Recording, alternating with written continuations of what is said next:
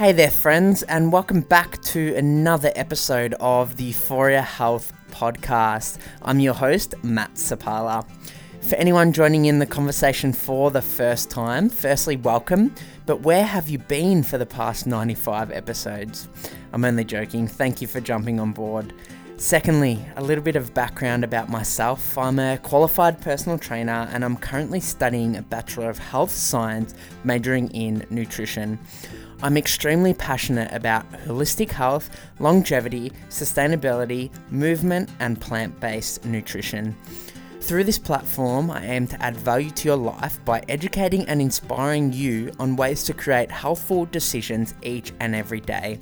Decisions that add years to your life.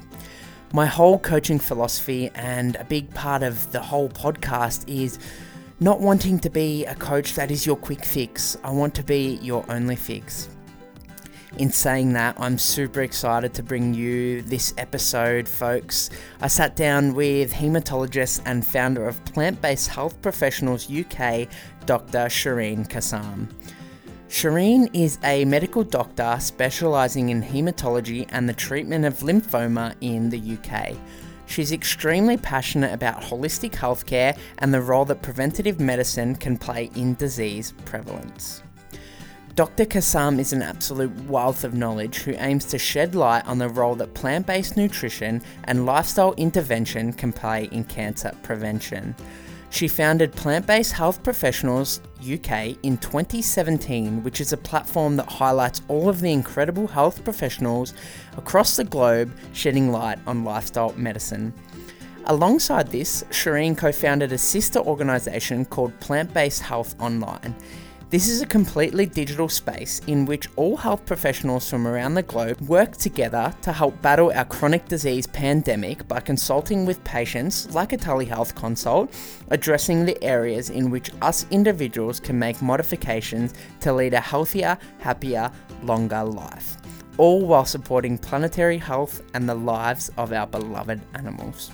During today's episode, Shireen and I chat about our current global healthcare system and how that it is one of sick care due to the influx of preventable chronic diseases making up majority of our leading causes of death in developed countries.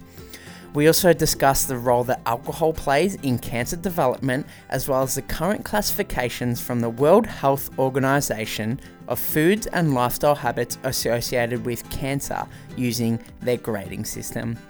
We discuss at length foods and lifestyle habits which have categorically been shown to reduce the risk of cancer development and some tips on how you can bulletproof your health. The opportunity to sit down with Shireen and pick her brain about lifestyle medicine was one that I will never forget. It was a real pinch me moment, one of which I'm extremely grateful for. As usual, friends, the Euphoria Health Podcast is not intended to be medical advice and only advice of a general nature. Please consult your healthcare practitioner before making any changes to your lifestyle. Don't forget to let Shireen and I know that you're listening, friends, by screenshotting the cover of the podcast and tagging us in on your Instagram stories. That's all from me, folks, so put your headphones in, pour yourself a cup of tea, lace up your runners, and enjoy the next 60 minutes of Dr. Shireen Kassam's wisdom.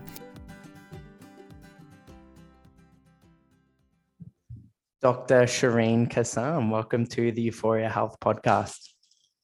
Thank you. Amazing to be here.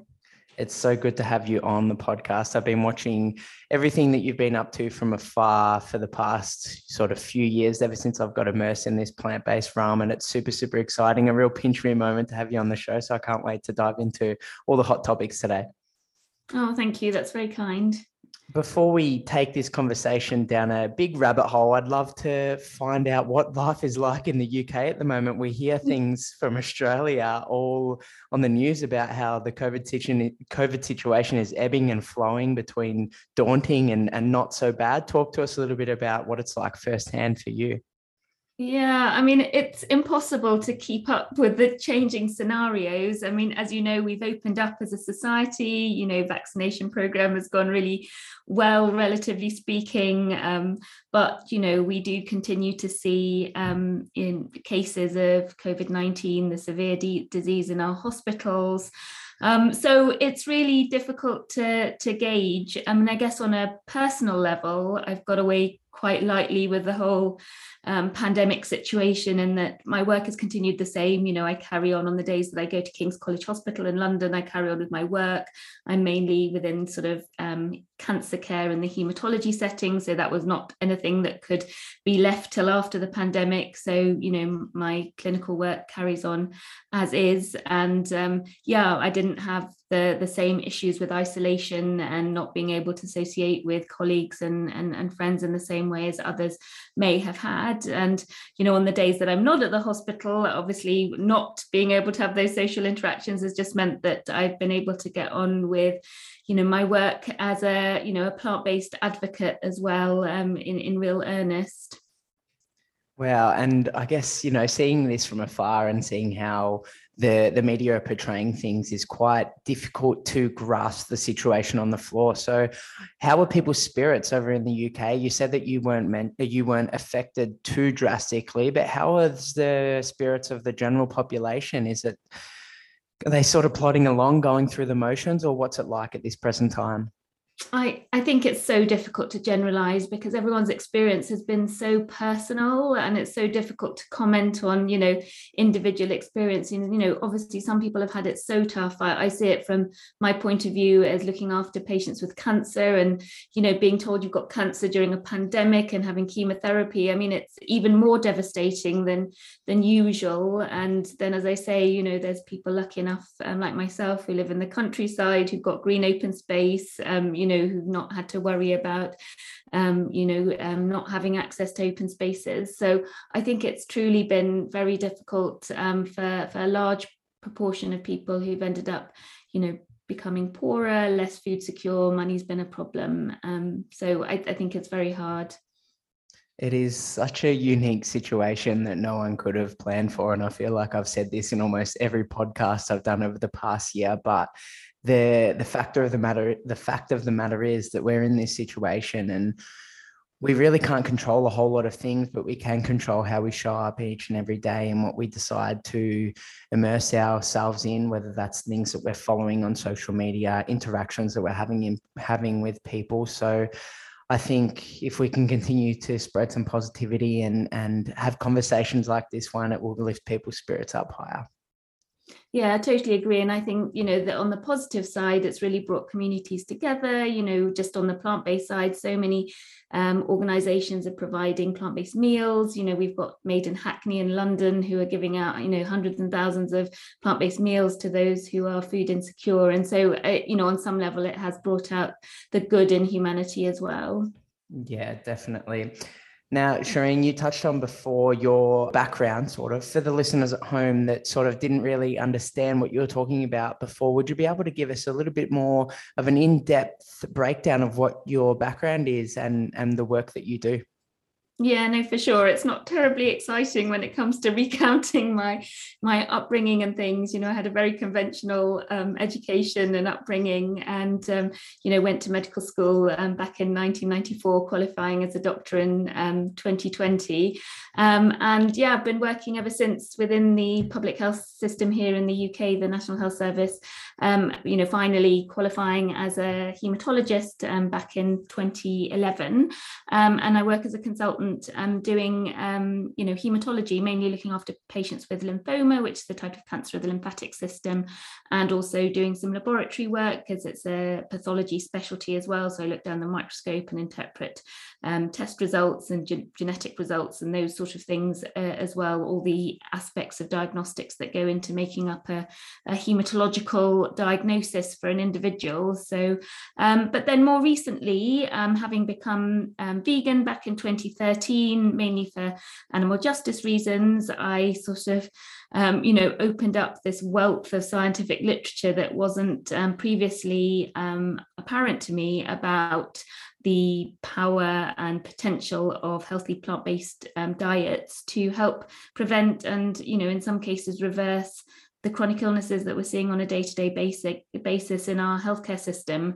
And, I took a long time educating myself. So probably between 2013 and 2017, got up to date with the literature, learning from all the great people that you will know of, Neil Barnard and Dean Ornish and Brenda Davis and all the good and greats of the plant-based health professional world, and then kind of looked around me and thought, well, why is nobody talking about this in the UK? People must understand this on this side of the Atlantic as well. I can't be the only person. So finally got up the courage to sort of get out there and start talking about plant-based diets sort of from a health perspective as a kind of form of advocacy to get us really to be considering our diet in a more compassionate and kind way for ourselves and of course the animals. Started doing talks at VegFest and suddenly came across people who had a similar awakening as me, and we launched the first plant-based nutrition conference for healthcare professionals back in March 2018, which sort of brought together over 200 people. It was a sellout within sort of weeks of launching, and realized there was an appetite for this amongst the healthcare professional community. And that led to me founding and now being director of a community interest company called Plant-Based Health Professionals UK. So sort of formally launched in 2018. And hopefully we're, slowly going from strength to strength. We've got a long catch up to do, because we sort of model ourselves on the Physicians Committee in the US, and they started back in 1985. So we're trying to press the acceleration pedal and get going as quickly as possible. And our latest venture, which is really exciting for us, is the launch of Plant-Based Health Online, which is actually a healthcare service, a lifestyle medicine healthcare service, which incorporates plant-based nutrition as one of the aspects of the care it provides. It's an online platform run by my co-founder, Dr. Laura Freeman, who's the medical director and lifestyle medicine physician and general practitioner. And we're able to offer patients, clients, the public, consultations which incorporate lifestyle medicine approaches, plant-based nutrition, and conventional sort of Western medicine all in one here in the UK and beyond, if there are people who want to access that. Wow, I'm blown away. There is so much to unpack in your incredible journey. I want to highlight a specific topic that you touched on before, and that's the nutrition sort of realm for doctors. And in conversations with doctors themselves and looking around you, there's not a lot of nutrition education for doctors within the course because of the general nature that they have to get through a plethora of different evidence to be able to practice. What intrigued you about the nutrition side of things and educating other health professionals about the importance of good nutrition for prevention? Yeah, it started off just purely looking from my own point of view. When you decide to adopt a 100% plant-based diet, you want to know how to do it properly and understand, the pros and cons and all the rest. So I started looking into it just for myself, watching the documentaries, Forks Over Knives, and reading the books and all the rest. And then realized that it was also being used in clinical practice in various places around the world to improve outcomes for patients. And, we don't have to have a narrow focus in healthcare. We can try and use all the tools available to us. And I think, we know that lifestyle interventions are so powerful that they should really be incorporated into every aspect of healthcare, be it health promotion or treatment of chronic illness, really to give people, citizens, a better quality of life, because, we're in a situation where, we've made great progress in living longer, but actually we're living longer in ill health. In the UK, we spend an average of 12 years in ill health. And there's so many factors associated with that. But, that ill health is predominantly caused by preventable diseases like cardiovascular disease and cancer and dementia more and more as well. So, there's a real ability to make an impact as a doctor if we're able to incorporate all those tools into what we can offer our patients, which of course will always inevitably use some medications and all the traditional teachings that we're given in medical school. Yeah, the Western medical realm is absolutely incredible, and the things that we've been able to, treat, prevent, eradicate from society with Western medicine is just astronomical. But I love how the conversation is starting to shift towards an integrative approach with good nutrition and good lifestyle habits as a prevention forefront. But when we do get struck with disease, we've got the tools to be able to treat the cause right there, treat the disease, sorry. And the prevention is treating the cause. So I love the way we're heading. Yeah, I totally agree with that. And the thing is, in my specialty, lymphoma, it's not really a preventable illness. So I can't, say I'm going to prevent all the diseases I see in clinical practice. But what I do see is that when my patients are diagnosed, they have other illnesses like cardiovascular disease, type 2 diabetes, high blood pressure, high cholesterol, all things that require additional medications that, hamper the way I can treat their lymphoma. It makes it more difficult for them to tolerate treatment, and then, increases the side effects of treatment and the long-term outcomes. So, regardless of specialty, whether you can prevent an illness or not, you can really make an impact for an individual by addressing healthy lifestyle habits. Yeah, so true. Now, Shireen, you touched on it before that you specialize in the treatment of lymphoma. For people at home that are unaware of what lymphoma is or what cancer is, could you define that for us at home before we take the conversation a bit further? Yeah, so cancer in general is a process where an individual cell develops an abnormality, usually a sort of mutation or a genetic abnormality or a damage to its DNA, and then sort of grows in an unregulated way, which it shouldn't. Damaged cells should be discarded by the body, but somehow it develops a growth advantage, stimulated by growth factors and other molecules to just start growing, dividing, and eventually becomes, a clinically apparent problem like a breast lump, or, it starts bleeding from the back passage, for example. So it then becomes clinically apparent. And then once it sort of grows beyond its own tissue structures, it can go outside that particular organ into other body organs, which is called metastasis. So that whole process I've described, though, takes, decades to happen. And, all the time we're potentially generating cells that could be cancerous, but we've got an immune system that keeps it in check, either gets rid of it or keeps it at such a low level that it never becomes apparent.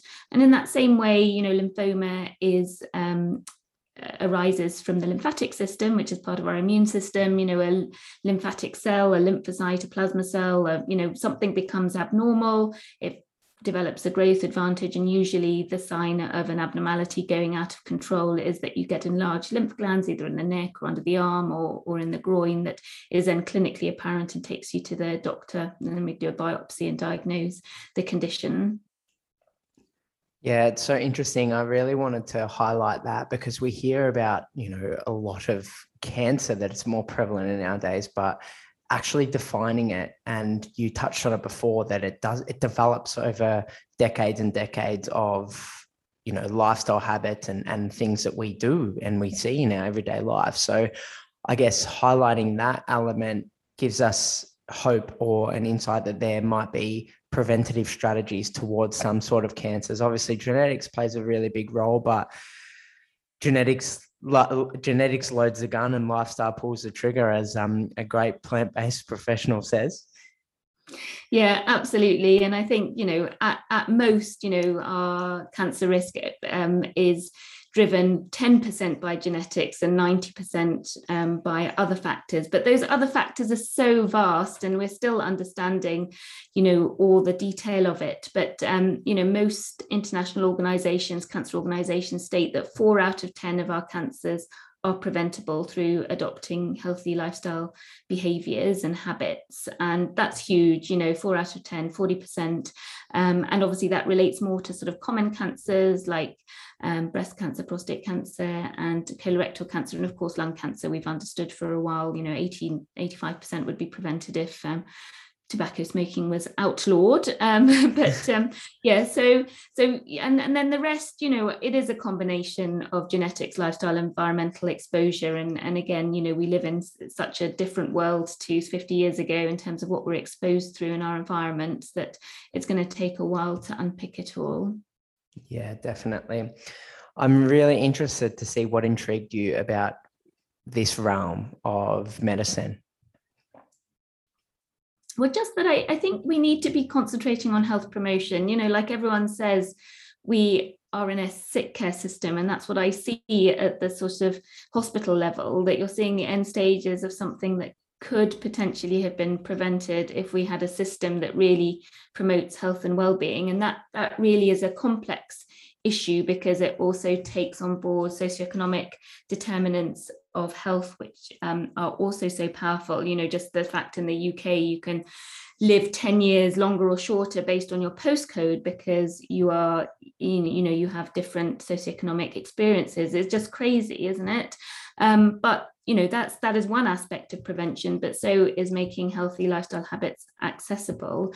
And again, I'm sorry, I only know the UK figures really at my fingertips, but we only spend 5% of the billions that we spend on healthcare on prevention, and that will include things like vaccines and mammograms and all the rest. So what we actually put budget wise into providing healthy food, open spaces, avoiding alcohol and smoking, and providing people with that support is minuscule. And then we wonder why we can't cope with the large volumes of chronic illnesses that we see in the hospitals and in primary care. So, I just think on a core level, we can make such a big difference to people's experience and how they live and their health and vitality by addressing the root cause.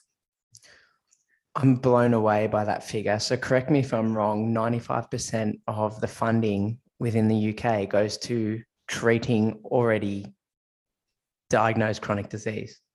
Absolutely. We spend 5% on prevention. Wow, that is just, that figure has blown me away. I'm dumbfounded at, within this community, we know the role that prevention, and there's a lot of research out there to show a correlation between prevention and what we can do with our lifestyle and environmental exposures and whatnot to be able to prevent chronic disease. But it's going to come to a tipping point where we suddenly don't have enough funding to be able to focus anything on prevention. It's all going to be treating healthcare. So we need to intervene at some stage. Absolutely. I think we've already reached that tipping point. And I think, COVID-19, if it's taught us anything, is the vulnerability of our population in terms of the chronic ill health. In the UK and US, the vast majority of people that have had the worst outcomes with COVID-19 have had underlying chronic diseases. That's never 100% figure being true, but clearly in the first wave, 90% or more of people who died in the UK had at least one underlying chronic health condition. So not only are we suffering ill health, we're then vastly poorly resilient to these pandemic viruses. So the aspect of health promotion really needs to be given daylight and finances. The trouble is, we very much talk about individual choices and behaviors and leave it to the individual, but really that's not going to work unless we have a systematic change in the environment and the education and the media and the advertising and in what we showcase in our public institutions like schools and hospitals. So it really needs an overhaul, which is really a slow process. Definitely. And I recorded a podcast with Simon Hill, who you might be familiar with his work, yesterday, in fact, and we were having a conversation regarding the consumer's choice and how we only have a little bit of control about the things that we can change in regards to prevention. A lot of the stuff is far greater than that in regards to legislation and media and marketing. So it's a really big thing to tackle. It is, and we need people tackling it at all aspects of that chain that support people to make a better choice for themselves. We've started on the grassroots level by going for core education, by teaching health professionals, teaching citizens who are interested in changing their diet and how to do it healthily, because we know that you could be plant-based and still remain pretty unhealthy in your food choices, or you can be plant-based and have a whole food plant-based healthy diet. And so it's sort of understanding those nuances. But we need to get higher up that food chain, as it were. We need to start being able to influence policymakers. And so we're trying to align with like-minded organizations, the health and climate organizations, and just try and push this healthy eating message out there. I mean, I think there's no argument now that as a society we have to transition to a plant-based food system. And, you know, we just need to cut through the noise and get there faster, and then make these choices much more accessible to individuals. You know, we've actually had quite a progressive national food strategy published in the UK. You know, I was pleasantly surprised. I mean, of course, it doesn't go far enough, but, you know, it clearly laid out the problem, you know, in no uncertain terms. And, you know, it's advocating for doctors to be prescribing fruits and vegetables. It's advocating for more accessible, healthy foods, that we make these foods accessible. And rather than, I mean, I'm not sure it went as far as saying this, but, you know, rather than subsidizing meat and dairy foods that we really are unnecessary in the diet, that we promote foods that are sustaining our health, like fruits and vegetables, whole grains, beans, nuts and seeds. And that on a community level, we teach people how to do this, go back to sort of cooking skills, and we vastly reduce our meat consumption. It's recommended a 30% reduction in meat consumption. Wow, that's a small step, but a big step at the exact same time, isn't it?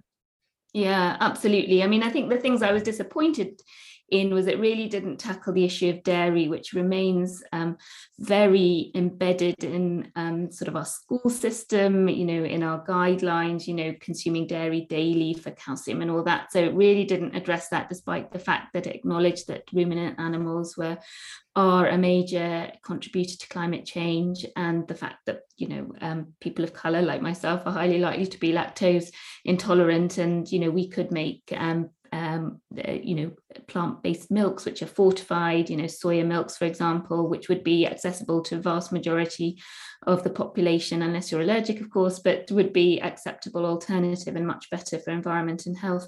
So there were aspects it didn't cover, for probably obvious reasons, and the big dairy lobby. And also there was quite a lot of emphasis on, you know, the need for technological advances, you know, the cultured meat and, you know, all the plant-based alternatives. And yeah, they have a role, but it's not like we have to wait for that technology. We have the solutions in our hands. You know, we can all just start producing and eating more beans and lentils and pulses, etc. But I think the British diet is just not used to, or the British citizen is not really used to eating lots of beans and lentils. It's not really part of all the traditional meals, but we just need to change that, don't we? Yeah, definitely. It's one step in the right direction. The traditional Australian diet is very similar to the traditional British diet in regards that it's very animal products dominant on the plate. And I see, particularly within my circle, there's a lot more conversations regarding the importance of fruits and vegetables and increasing your fiber intake, which is a small percentage of the pie, but it's exciting for someone like myself who's advocating this at a very minuscule level to hear these conversations within the supermarket, see people picking up the products, reading the actual ingredients list. Like it's one step forward in the right direction. And I think there's no better time than the present to do something like that. Agreed. I'm just hoping that our government take on board the recommendations. It's not all doom and gloom though. As consumers, we do vote with our dollar. So if more and more people are starting to trend towards this way of living or these lifestyle approaches, then it is going to go noticed by government bodies, and then legislations do get created upon that. And it is a slow process, but, you know, it's not about doing these things overnight. It's about working towards these bigger pictures and just doing the best you can with the knowledge and resources that you have. Yeah, agreed. And here in the UK, some supermarkets have, you know, like cooperative supermarkets have said their plant-based options are going to be similarly priced to the meat-based options. Some of the plant-based milks, the supermarket own brands, have really come down in price. So they're, you know, much more affordable. So yeah, I think we can make those better choices as consumers to drive that change. Definitely. Now, Shireen, I'm very intrigued to see what you're doing on a daily basis and the conversations that you're having with your patients on a daily basis. If you could give us an insight into that. Yeah, so it really varies, you know, depending on the patient, the situation, you know. So in my clinical practice, I'm obviously seeing people with new diagnosis of lymphoma, which is the cancer of the lymphatic system. As I've said, you know, some people need immediate treatment, other people may not need treatment straight away, and you wait till a bit later down in the disease course to offer some treatments. So it really depends, you know, the people that need treatment straight away. You're going in there with loads of information. They need chemotherapy. This is what the side effects are. This is what's going to happen. It's sort of pretty life-changing on so many levels. And then it becomes hard to start saying, oh, and you must eat lots of fruits and vegetables. But having said that, everyone asks, everyone wants to know, what can I do? Because it's such an obvious question to ask, what can I do? What shall I eat? What about supplements? All that. So there always is the chance to have that opening conversation, plant the seed, give them the resources. And that's partly why we've created so many resources on Plant-Based Health Professionals UK. So we make it easier for healthcare professionals to just say, well, you can look on this website, here you go, download this information sheet, it'll get you started, and I'm lucky because actually the cancer prevention guidelines and the cancer sort of, if you've had cancer, all the guidelines say eat a predominantly plant-based diet, so it's right there front and center. But as we know, it's not just telling people what to do. They need the support in the community with the peer group around them to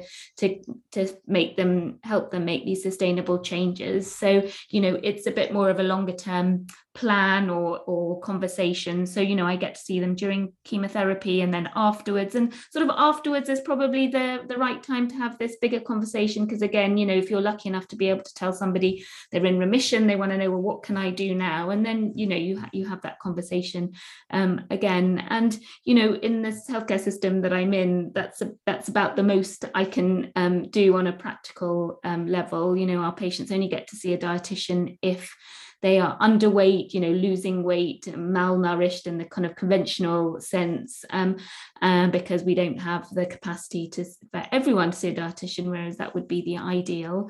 And then, you offer them resources, community cooking. We do have great cancer support groups here, and they are doing their best to promote healthy lifestyles as well. So that's kind of what I'm able to do in the NHS. And then obviously outside of the NHS, Plant-Based Health Online, we've created to be able to give people an extra option to come and meet a lifestyle medicine physician and support them through the journey. And Dr. Laura Freeman is starting, or has started, in fact, we've teamed up with Chartwell Cancer Charity that has supported us to deliver some cancer survivorship programs in group sessions. So shared medical appointments are the way forward now for lifestyle medicine, a group of similar patients. More recently, we did a breast cancer survivorship group and teaching them how to adopt healthy lifestyle behaviors. They get the peer support and they get to hear expert advice from our physicians and dietitians, nutritionists. So we're trying to get that sort of all embedded, but we need the sort of NHS and the private sector, which is promoting the lifestyle aspects, to really come together and join forces.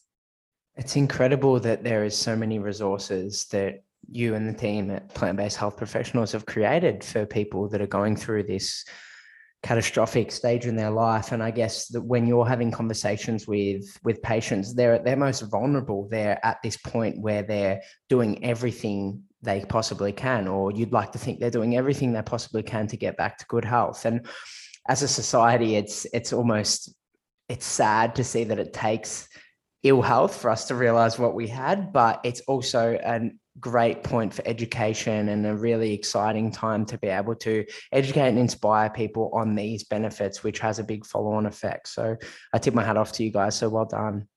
Thank you. And having these conversations with people when they're at their most vulnerable time, it's exciting to see that they're intrigued in what they can do further. Prior to this, if you're having any conversations with people for follow-up appointments or early sort of detection appointments, do people understand or question the role that nutrition can play at that stage? Or is it, again, like we spoke about, waiting until the remission stage?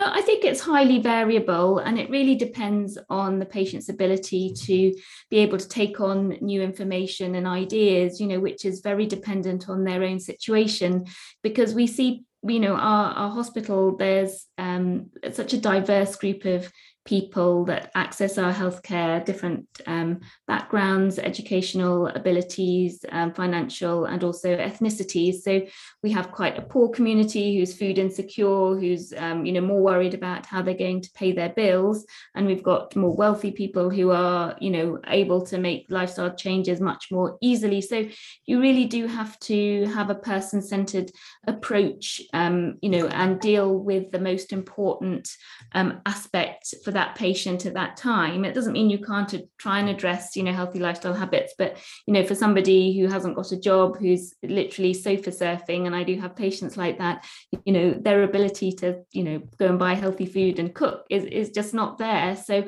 I think it really does need to be a person-centered approach. There's no doubt that everyone's interested in improving their health, and you just have to find those little aspects that you can talk about that can impact them, and it's relevant to their situation and their families at that moment. Incredible. And that goes back to the holistic healthcare service that you guys are providing, and it's a very much holistic approach and not so much a reductionist approach. You're taking on the whole person and treating the whole person, which is something that I'm extremely passionate about as well.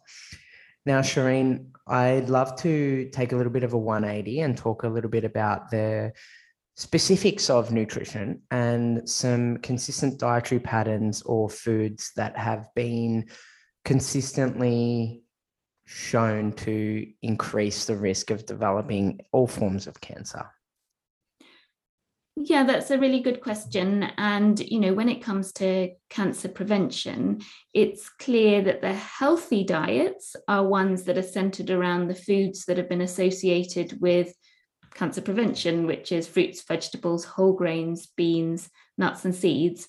Beyond that, there's no other foods that have been associated with reducing your risk of cancer. And then the opposite can be said, that the foods that are associated with either being neutral or increasing your risk of cancer are, first and foremost, processed red meat. So any red meat that's gone sort of preparation techniques and addition of nitrates and nitrites, your bacon, your ham, your sausages have been classified as a group 1 carcinogen. That means it directly causes cancer, mainly related to colorectal cancer, but it certainly increases other common cancers like breast cancer, prostate cancer, and pancreatic cancer. And unprocessed red meat, the data aren't as strong, or the strength of evidence isn't so strong, but there is a signal that diets that emphasize even unprocessed red meats increase the risk of cancer, and that's reflected in the WHO guidelines that define it as a group 2A, a probable carcinogen. And then there's sort of those intermediate foods, as it were. So dairy and eggs, they have a bit of a neutral effect on cancer. It depends on specific situations. Dairy, it's clear that it increases the risk of prostate cancer, for example, but on the counter side, it reduces the risk of colorectal cancer. And the only reason for that is the calcium content. So, you could flip that around and say, well, if you get healthy sources of calcium from your beans and greens, and that's probably better for you because of the health promoting effect of those foods.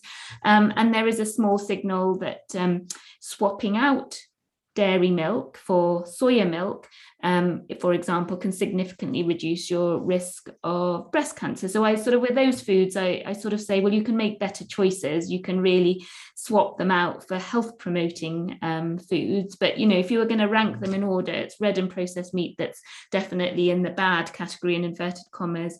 And then there's sort of some neutral foods that, probably don't significantly affect. And then they're the healthy plant foods that we know that really do contribute to reducing the risk of cancer. And I always like to mention alcohol. It's not, officially a food, as it were, but it causes cancer.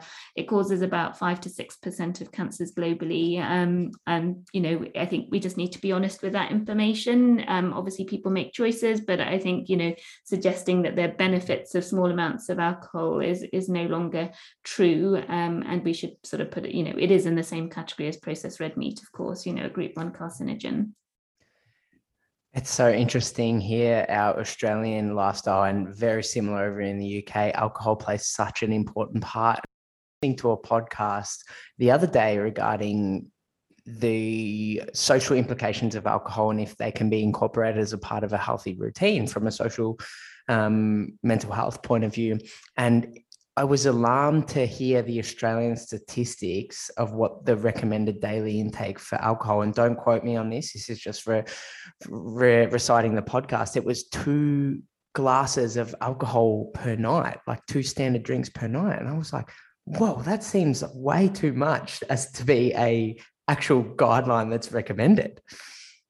Absolutely. We should be clear and black and white about group 1 carcinogens, shouldn't we? I mean, there is no safe limit of alcohol to drink for cancer prevention. I'll say that again. There is no safe limit of alcohol to consume for cancer prevention. That is a fact. That's what the American Society of Cancer says. And so that's clear. We have to be clear on that. So then having limits of what's acceptable just seems a nonsense to me. I think, the less you drink, the better. And that's the same with processed red meat. There is no safe limit of red meat that is not associated with increased risk of chronic illness. So the safest limit is 0 grams a day of red meat. And then what you choose to have is then a personal choice, but we should be arming people with the evidence. And, when I was preparing for some talks earlier this year, you look at these surveys that the World Cancer Research Fund has put out. There's been a recent one in the US and one in the UK, and you ask people what they understand about the implications of lifestyle habits and cancer. And less than 50% are aware that foods like processed red meat or alcohol are actually known to cause cancer. So, we've got a major problem with the information we're putting out there, and then the way we produce guidelines that suggest it's okay to do this. I mean, it's not okay. You can have a choice, but it's no different from tobacco smoking. And we have to acknowledge that really it is only the money that it's generating and the influence of the industry that even that means that these products are even available to us. Yeah, it's so scary to think that there's this plethora of evidence out there with alarming repercussions, but as the general population are not having as much access to this information as what we would have liked, and you almost have to hop, skip, and jump to get access to this, which is a concern in itself. Yes and no. I mean, I think access to information has never been so easy, has it? But I think, as you say, there's quite a lot of misinformation and different ways of interpreting the same information. And as humans, we're happy to hear messages that support our own habits, don't we? So we sort of, home towards those guidelines that say 2 a day is fine, and you go, well, I stick with the guidelines. Yeah, definitely. Now, if we're zooming in on a plant-based diet, you highlighted all the characteristics before: whole grains, nuts, seeds, legumes, fruits, and vegetables. I'd love to highlight some nutrients of concern for people that are looking towards shifting towards a more plant-predominant lifestyle, and what are those things and food sources that we can, get these things in. Yeah, sure. I mean, I don't like that term nutrients of concern, but I think, nutrients that you need to make sure you're getting enough of on any diet are the same. It's just you source them in a different way if you've become 100% plant-based. And obviously the number one nutrient that your audience will know about is vitamin B12. It's not present in plants and or animal foods, it as a direct source. Obviously we consume it indirectly from animal sources in most common diet patterns. So as a vegan or 100% plant-based eater, you need a reliable, regular source of vitamin B12. And for me, that's just a regular supplement. You can take it daily, or you can have a higher dose once or twice a week. So, just set your phone alarm and remember to take it. And then, vitamin D, all diet patterns, you need to remember to be getting enough vitamin D. Obviously we're in situations, depending on where you are in the world, where you may not be having enough sun exposure, which is the best way to get vitamin D. So supplementing here in the UK, we're asked to supplement, all citizens are asked to supplement between October and March. And the number of people I tell this to who don't even realise that that's the norm is quite staggering, really. So vitamin D, make sure you're getting enough. And I don't think there's any harm in now and again getting those levels measured in the blood. It's useful to know where you're at and be able to gauge, that you're adequate. And And then other nutrients that we always talk about in a plant-based diet is iodine. It's one of the most common micronutrient deficiencies globally. So again, not a problem specific to a plant-based diet, but we all need to know where we're getting iodine from. Obviously, on an omnivorous diet, you're getting it as a byproduct of dairy farming. So on a plant-based diet, it will naturally be less, and depending on the soil where your food is grown, there may or may not be iodine-rich soils. So I take it as a supplement. You can have it in, your iodine through consumption of sea vegetables, or some countries iodize their salt. So just know where you're getting it from, basically.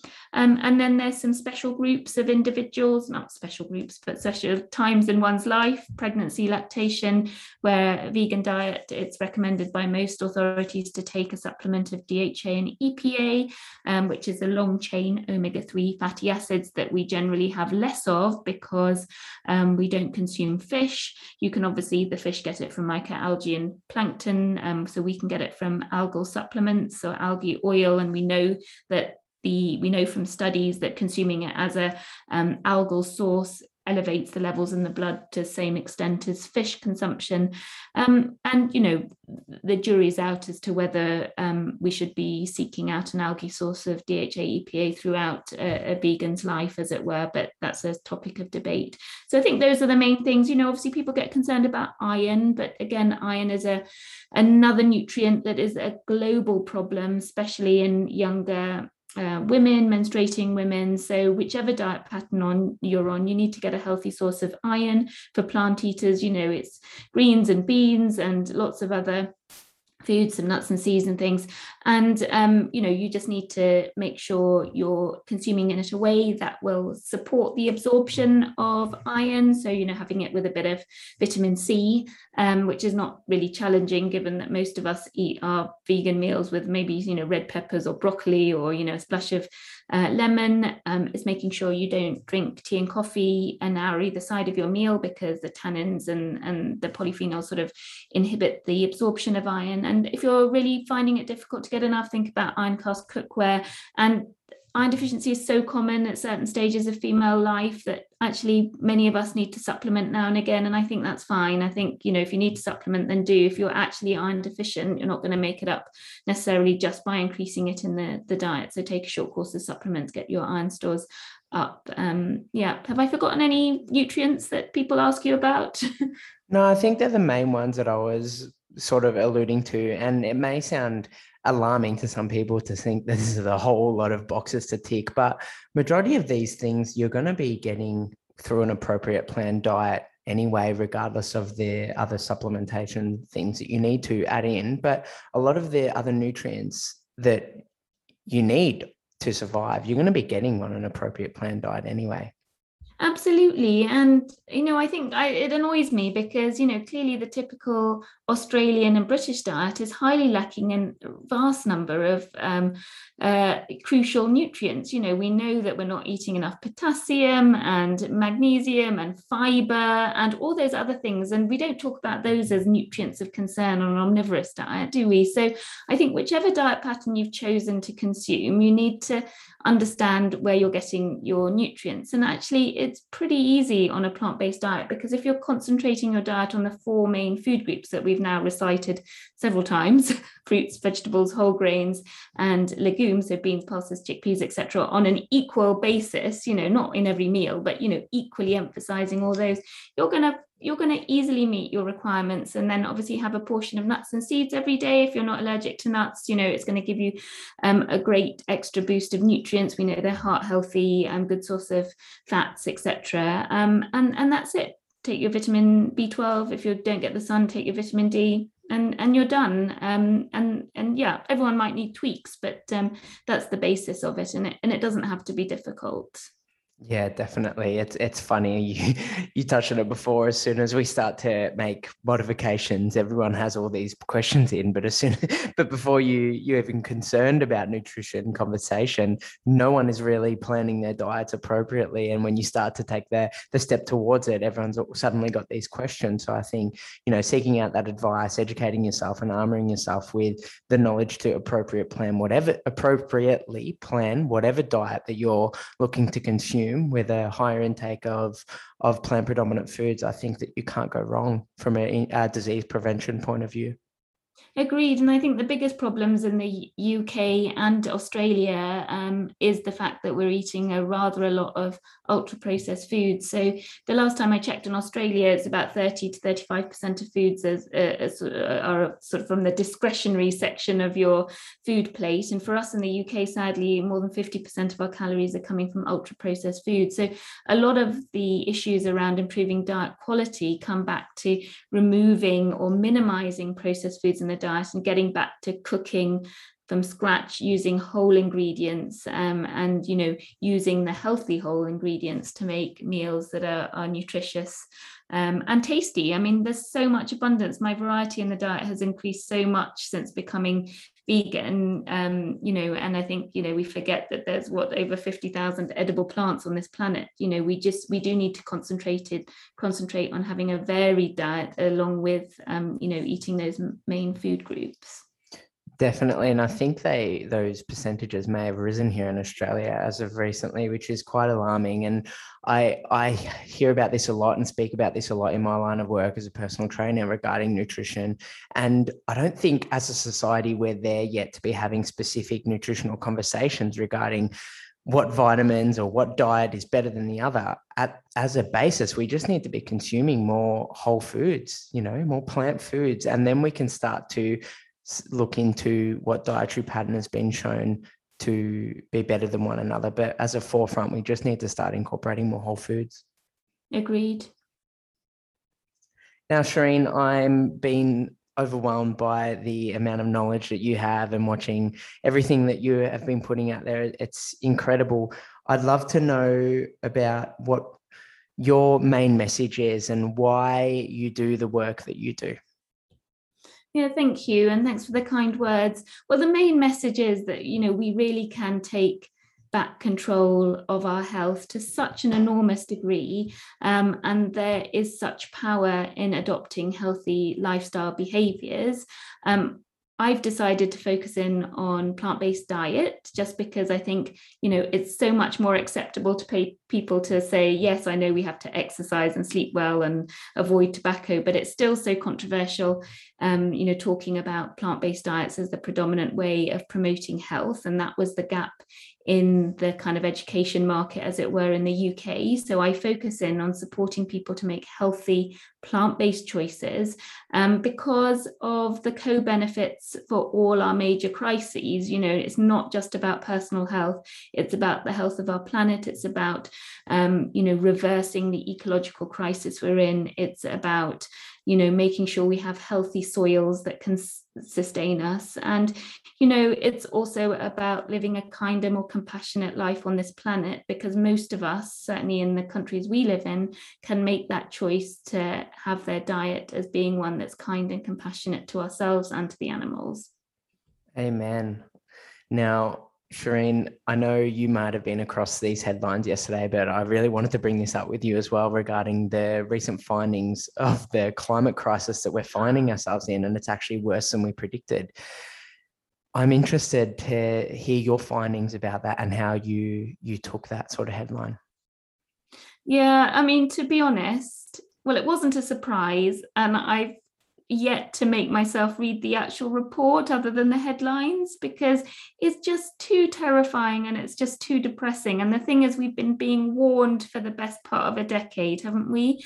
And yet we continue, human activity on this earth continues to be such a destructive force on so many levels. And, it's mind-blowingly upsetting and depressing to hear it again and again, because the thing is, we actually have the ability to change this disastrous course. We really, really could change the way we are treating the planet and our fellow humans and the other inhabitants that are on it. It's just, the question is that will we change fast enough? And for me, the message is clear.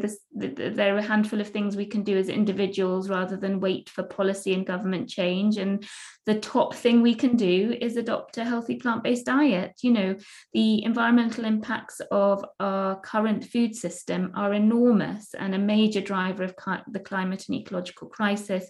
And this is not disputed. So the sooner we all accept the facts and move towards plant-centered diets, the better it will be for our own health and the health of the planet. So I'm going to continue preaching that message and hope that it gets out there loud and clear. So true. And I guess the beauty of this realm, whether you're inadvertently shifting towards a more plant-predominant diet for health reasons or animal agricultural reasons or ethical reasons or environmental reasons, you're naturally ticking off all three boxes. So if that's not motivation in itself to shift towards that sort of dietary pattern, then I don't know what is. Agree. Now, Shireen, I have a few little rapid fire questions to end the podcast. Just to give me the first thing that comes to your mind when I ask you these questions. All right, coffee or tea, and how do you have it? Coffee at the moment. I go through phases. Coffee, just with a splash of soy milk, coffee granules. Love it. And what book would you recommend to everyone that you think that they should have on their bookshelf, whether that's within a school environment, within a home environment? What's the number one book? Oh gosh, that's a really tough one, isn't it? I just go back to the one that was a real influence to me when I started this journey, and that actually was Eat to Live by Joel Fuhrman. Lovely. And if you could have one meal for the remainder of your life, what would it be? Oh, I think it would have to be dal and rice, so the curry Indian lentils, dal and rice. Oh my goodness, I've actually got that for dinner tonight. So how weird that you say that. Shireen, this has been an absolute pleasure. It was great to connect, and this podcast has been a little while in the making. So I'm so grateful we found the time to sit down and have this conversation. Thank you so much. Oh, thanks very much for having me on. Wow, there you have it, friends. What an incredible insight into this sophisticated topic of cancer and cancer prevention. There are multiple factors that contribute to the development of cancer, but it is extremely refreshing to hear that there are a set of lifestyle characteristics that are associated with a decreased risk. A diet where majority of calories come from fruits, vegetables, whole grains, legumes, nuts and seeds has been shown time and time again to reduce our risk of chronic disease. You know what that means, friends? Let's fill our plates with an abundance of plants. Dr. Kassam, thank you so much for shedding light on an important topic. You are a wealth of knowledge, and I know my listeners would have gained so much out of today's conversation. Just before I wrap up today's episode, guys, Shireen runs a university course at the University of Winchester, completely centered around plant-based nutrition and the role that nutrition plays in disease prevention. For anyone that is interested in furthering their studies in this area, the link to the degree is in the show notes. This course can be accessed globally and is accredited by the British Society of Lifestyle Medicine. Well, that brings another episode to a close. What an incredible individual Shireen is, and she's leading this movement towards better human health, planetary health, and preserving the lives of our animals. So I take my hat off to you. Don't forget to rate and review the podcast on iTunes and hit subscribe to stay up to date with all things euphoric health. Have a fantastic week, and I'll see you all next time on the Euphoria Health Podcast. Bye for now.